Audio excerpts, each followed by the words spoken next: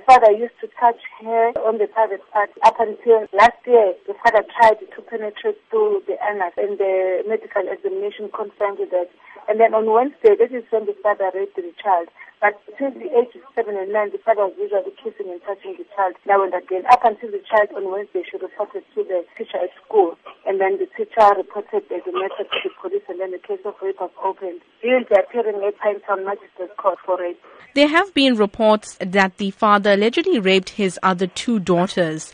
Can this be confirmed? At this moment, the child said they're only concerning one rape of this 9-year-old, which started when she was 7 years. What is known about the victim's state of health? The child is taken for a rape case, a new case. There are sessions that the victim attends at a Thembeka Care Center. There are social workers for counseling, and also they go on that day for the examination. Then after that, they are giving other dates for them for counseling.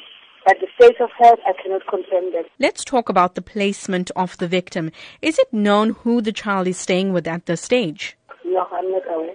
What assistance do police offer victims of rape? Investigation. We do investigation and arrest the suspect. What is then your advice to rape victims? They must report the matter, the cases. Even if it's an old case, they must not wait